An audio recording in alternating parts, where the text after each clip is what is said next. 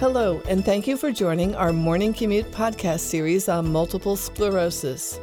Morning Commute is developed in collaboration with At Point of Care and Projects in Knowledge and is part of a continuing medical education series. This CME CE activity is supported by an educational grant from Biogen, Bristol Myers Squibb, and Sanofi Genzyme.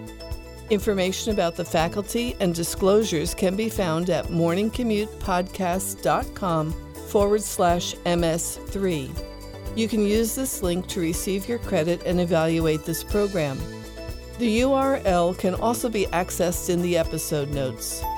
You can also find the complete 6-part series by visiting morningcommutepodcast.com/MS. In this episode, Alike but Not Alike, our faculty will discuss how newly available diroximel fumarate DRF and monomethyl fumarate MMF compare with dimethyl fumarate DMF. How are they alike? How do they differ? Is MMF a drug equivalent to DMF? I'm your host, Candace Hoffman, Managing Editor of Morning Commute. We are joined by Dr. Patricia Coyle, the Director of the MS Comprehensive Care Center in the Department of Neurology at Stony Brook University in New York, and by Dr. John Rinker, Associate Professor of Neurology in the Neurology Department at the University of Alabama, Birmingham. Dr. Coyle will begin our discussion. Welcome to our podcast, Alike but Not Alike. John, thank you for joining me today. Thank you, Pat. It's good to be here. Today, we're going to be taking a look at the various fumarate agents to treat MS, particularly one of the newer ones, diroximel fumarate. So, John, when we talk about fumarates and their mechanism of action to treat relapsing MS, what do we know about that and how do you think about that? Sure. So I think it's interesting to look back at the history of how the fumarates came to even be used in the treatment of multiple sclerosis or MS. My understanding is that it really goes back to the mid-20th century when it was sort of serendipitously discovered that fumarates, which at the time were used in certain industrial processes, seemed to have therapeutic benefits in patients with psoriasis. And so beginning in the 1950s in Germany, the fumarates were given as pulse therapy for patients who were living with psoriasis with a good response of their psoriasis symptoms to the medication. And this was eventually refined into a medication specifically for acute psoriasis flares that was administered in Germany beginning in the 1990s. And along the way, the immune modulatory properties of the fumarates came to the attention of investigators also curious about multiple sclerosis. And as it turns out, some of the same immunologic mechanisms that were good for psoriasis also seem to be beneficial for multiple sclerosis. Now, teasing apart what those mechanisms are has been a little bit more of a challenge. A lot of the initial mechanistic studies that I'm aware of focused on the NRF2 pathway, which has immune modulatory properties that favor a downregulation of autoimmune inflammation in multiple sclerosis. But I know that more recently, there's also just been attention paid to the more global immune suppressive effects of the fumarates, and specifically in reducing lymphocyte counts in patients who take it on an ongoing basis. Well, that is actually one of the most feared complications. We know that lymphocyte count is lowered by about 30%, but 6% of individuals have noted a significant decrease in lymphocytes to less than 500 absolute lymphocyte count. And there actually is some guidance from the label that if that persists over longer than 6 months, you might consider discontinuing the treatment. Now, we actually have 4 fumarates, right? We have the parent dimethyl fumarate, then we have diroximel fumarate, then we have monomethyl fumarate, and then we have a generic dimethyl fumarate. So, John, let's focus on the parent, the dimethyl fumarate, first of all. So how is that given? What dosing and what sort of counseling do you do when you're thinking about starting that? And how do you view that in the armamentarium of our variety of MS disease-modifying therapies? Sure. So dimethyl fumarate, the way we use it in clinical practice now, is first administered in a starting dose of 120 milligrams, which is encapsulated and taken twice a day. After 1 week's exposure, patients are advised to double that to 240 milligrams twice a day. And I think it's an important point to make. I know we're going to talk a little bit more about some of the other fumarates down the road, but that the end result of taking that particular dose of dimethyl fumarate results in rapid conversion of dimethyl fumarate into monomethyl fumarate, which is the active ingredient of this medication.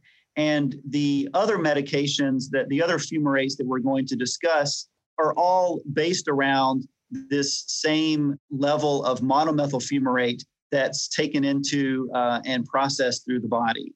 So the dosing of all of these drugs, even though the milligrams may differ, result in the same amount of active ingredient circulating through the body. When it comes to identifying the kind of patients that may be helped by this particular class of medications, I think it comes back to looking at how the patients present, how active their disease is, and whether or not they can be expected to both tolerate the medication and whether they're going to be able to adhere to the twice daily dosing regimen that it requires. So when I look at the class of fumarate medications, I see it in the sort of moderately effective category, which is to say patients who have mild to moderate MS with their initial presentation, who are willing to take a medication twice a day, may be good candidates for a medication like this, while patients who have a more aggressive presentation may look elsewhere for a more higher efficacy treatment. Remember to claim your CME CE credits and evaluate this podcast by visiting morningcommutepodcast.com/MS3. Let's rejoin Drs. Coyle and Rinker as they turn to patients who become lymphopenic. Although some patients may actually feel better with low lymphocyte counts, what are some of the consequences that could befall them? So when I'm going to start a patient on dimethyl fumarate, I certainly screen their CBC with diff to get a baseline and a hepatic panel as a baseline. And I'm typically checking a CBC with diff every 6 months. So in the patient that becomes lymphopenic, and this has happened even below 500, they don't want to come off it. They feel great and they're not having infections, et cetera. I've actually not forced them to come off it. How do you treat that issue? Sure. So I think a lot of times those patients who are living with low lymphocyte counts, one reason I think they probably are feeling well is that immune suppression is probably feeding into the success of treating their multiple sclerosis. And so it doesn't surprise me that patients with more immune suppression may actually, in some cases, be less inclined to come off the medication when a safety signal like a low lymphocyte count occurs. Now, that said, patients who have low lymphocyte counts should be made aware of what some of the consequences or potential consequences are of having a suppressed immune system. Certainly opportunistic infections such as respiratory infections, as well as recurrence of latent infections like varicella, which may present as shingles. And then, of course, the boogaboo of all MS complications, progressive multifocal leukoencephalopathy, has also been reported, although rarely, in patients taking dimethyl fumarate.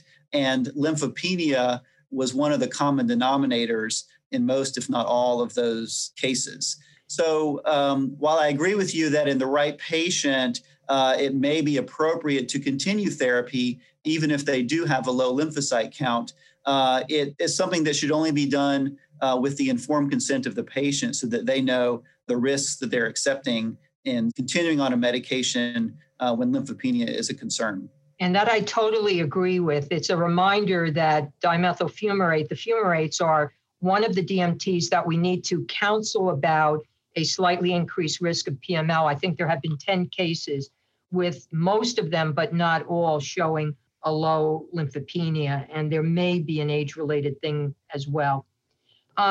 Let's turn to diroximel fumarate. This is a different packaged product. It's given at a different dose, 462 milligrams twice a day. Their start dose is 230 milligrams twice a day the first week. But this was actually studied in 2 trials, Evolve-1, approximately 2-year study, and Evolve-2, which was a 5-week study. John, can you kind of tell me about those Evolve trials and what is different about diroximel fumarate vis-a-vis dimethyl fumarate? Sure. So the Evolve MS 1 and 2 studies were really developed to test whether a chemically similar but distinctly different molecule, this diroximel fumarate, could be better tolerated than dimethyl fumarate, specifically with regards to GI side effects. One of the perhaps most important treatment limiting side effects of dimethyl fumarate is the occurrence of not just bothersome, but at times intolerable GI side effects that can occur, especially in the early weeks of treatment when that medication is initiated. So diroximel fumarate was developed to be better tolerated to the GI tract, and the Evolve MS studies were really conceived to try and demonstrate the improved tolerability of diroximel fumarate in comparison to dimethyl fumarate. And so in order to establish this, the trials looked at 5 key GI symptoms that patients tracked over the course of the study. And these included abdominal pain, nausea, vomiting, and diarrhea. And patients tracked these symptoms, not just their frequency, but their severity over time. And in doing so, they were able to show at the end of the trial that patients who took diroximel fumarate did indeed have less frequent and less severe GI symptoms than patients who took dimethyl fumarate. Another interesting maybe point about the diroximel fumarate study was that the type of diet that was encouraged of patients who were taking the medicine was a little bit different than those taking the dimethyl fumarate. Patients taking dimethyl fumarate are encouraged to take their medication with a fatty meal, whereas patients who take diroximel fumarate were encouraged to take it in the absence of a fatty meal. And so there's some differences in what circumstances the patients are taking the medication, as well as the overall tolerance of the medication down the road, which of course is important to continuation and treatment adherence. That's perhaps the most important factor of responsiveness to any MS therapy. Right.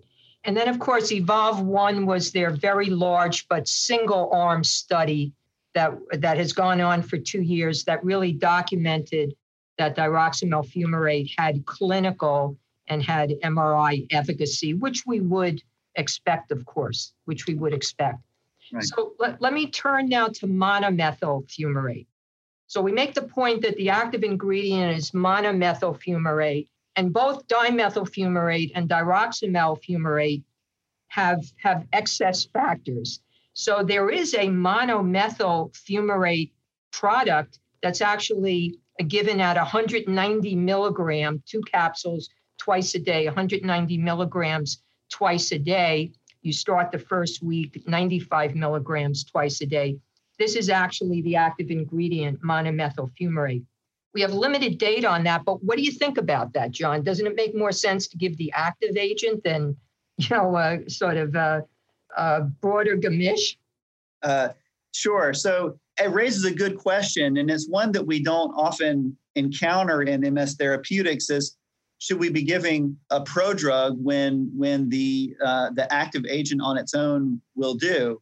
And I think the limited clinical evidence we have from studying monomethyl fumarate seems to suggest that, well, maybe we don't need to be as concerned about administering the prodrug if the active agent itself can be absorbed and have the same clinical effect.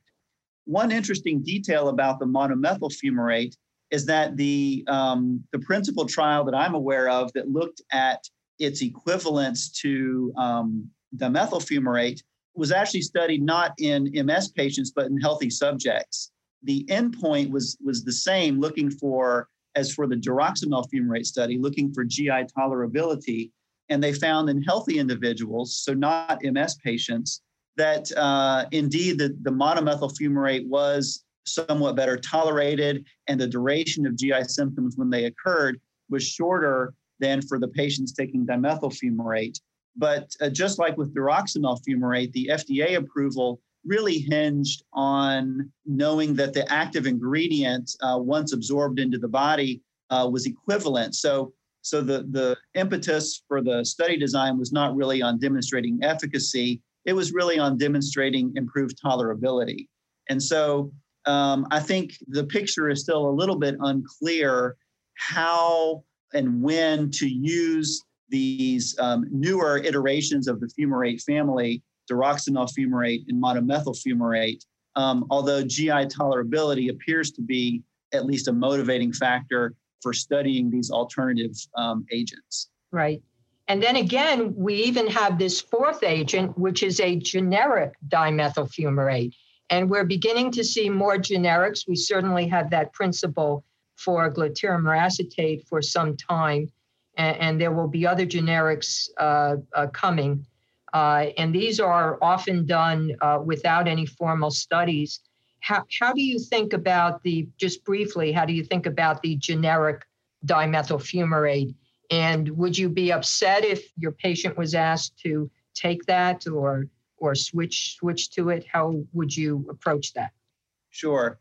So I think as the expression goes, the proof will be in the pudding. And, it remains to be seen whether there are any important differences, possibly in efficacy, but I think more important in tolerability as the distribution of these generic forms of dimethyl fumarate become more widespread. In our own clinical practice, we have limited experience thus far with the generic dimethyl fumarates, but I am aware from talking to our clinical MS pharmacists that at least anecdotally, there may be some slight differences in the tolerability to some of the generic forms of dimethyl fumarate in comparison to the trade version of dimethyl fumarate, not just with GI symptoms, but also with increased flushing on the generic version compared to the traditional version. And so I think it's too early to know if these anecdotes are generalizable to the MS population in general, but it is something important that I think we need to pay attention to in the months and years ahead. Are 4 fumarates too many? Doctors Coyle and Rinker drill down into some of the pros and cons of these alike but not alike drugs. And finally, who are the best patients for oral fumarates? So we actually have 4 of these oral fumarates for relapsing forms of MS. Personally, I think it's too many. There are differences in the ability to take them without food rather than requiring a fatty meal. There are differences with regard to the GI tolerability, not a difference in the flushing.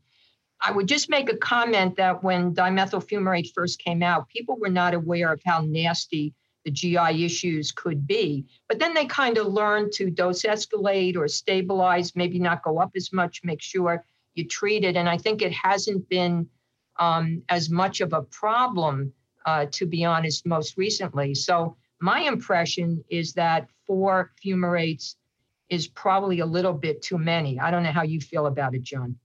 I would say, finishing up, the one thing I would stress in talking about the various iterations of these medications is that one of the maybe early complaints with the branded dimethyl fumarate was that when in patients who did have some trouble tolerating it, it was initially quite difficult to go down on the dosage. And so patients were sort of locked into this standard single dosing regimen of 240 milligrams twice a day, unless you could get, special dispensation of starter kits to allow patients to try a lower dose for a period of time. And one of the advantages of some of the newer medications like the diroximel fumarate or the monomethyl fumarate is that the capsules are taken not as an upsized single capsule or an up-dose single capsule, but as two of the basically starter dose capsules on an ongoing basis. And so I think having a little bit of more flexibility when it comes to the dosing, especially to help patients through the early adjustment period of these medicines, may be to the benefit of our patients if they can find something or a dose or a dosing schedule that's better tolerated. So I think that's a very practical point, John. And maybe the final issue we'll tackle briefly is who is the optimal patient for a fumarate with relapsing form of MS, and who wouldn't be a good patient? And John, I'll ask you to weigh in, and then maybe I'll give my impression on that. Sure. So in my practice, a good patient for dimethyl fumarate is generally going to be a newly diagnosed patient, perhaps who's not had an overly severe presentation, maybe perhaps a mild case of optic neuritis or a numb hand or something along those lines, maybe with not an overly heavy disease burden, but someone who clearly still needs to be treated. And so as long as the patient is healthy, they don't have known hematologic problems, they don't have a history of GI illness such as Crohn's disease or something where the medication might aggravate their GI symptoms, I think those patients are ideal for this class of medication. Also, patients who are averse to injections or who are fearful of the side effects from some of the more high efficacy medications, for them, I think dimethyl fumarate is a good choice as well. I also think young females who may be interested in starting families down the road, this represents a good medication that can be easily stopped and quickly leaves the body, which prevents potential harmful exposure to a developing fetus in the case of an unintended pregnancy. So I think those are all good points. This is not a high efficacy agent. It's a moderate efficacy agent. You would not want to use it in our so-called aggressive or highly active disease. But for somebody who wants an oral, it is very good. It's pretty easy to start. You do not have to jump through a lot of hoops. You want to make sure the individual is capable of taking it twice a day because it doesn't work once a day. That's not sufficient. Somebody that might have a co-diagnosis of psoriasis, this could be very appealing, but it's easy to get on. And I think the pregnancy issue is quite intriguing. Now, this is my personal opinion. Understand, this is not based on evidence-based data. I would not have somebody do a washout. I would have them take the fumarate until they got pregnant, because the half-life is 1 hour or a little bit less. It's going to wash out within 1 day. And the animal models are really not very impressive for any fetal significant issues. It's at much higher doses than you get in humans. And there has been no human pregnancy teratogenicity shown, although they don't have over 1,000 cases, so it's limited. So this may be a very good agent for people that don't have very active disease, that really want to be on an oral. It's a very easy startup. John, I want to thank you for this interesting conversation. Thank you so much. Thank you, Pat. And thank you for joining us today. Remember to visit morningcommutepodcast.com/MS3 to receive your credit and evaluate this program. In our next podcast in this series, Dr. Fred Lublin and Dr. Robert Brunel return to discuss the current evidence in disease-modifying therapies for patients with active secondary progressive MS. That podcast, Close to the Mark on SPMS, can be found at morningcommutepodcast.com/MS4. And you can find all of the podcasts in the 6-part series at morningcommutepodcast.com/MS.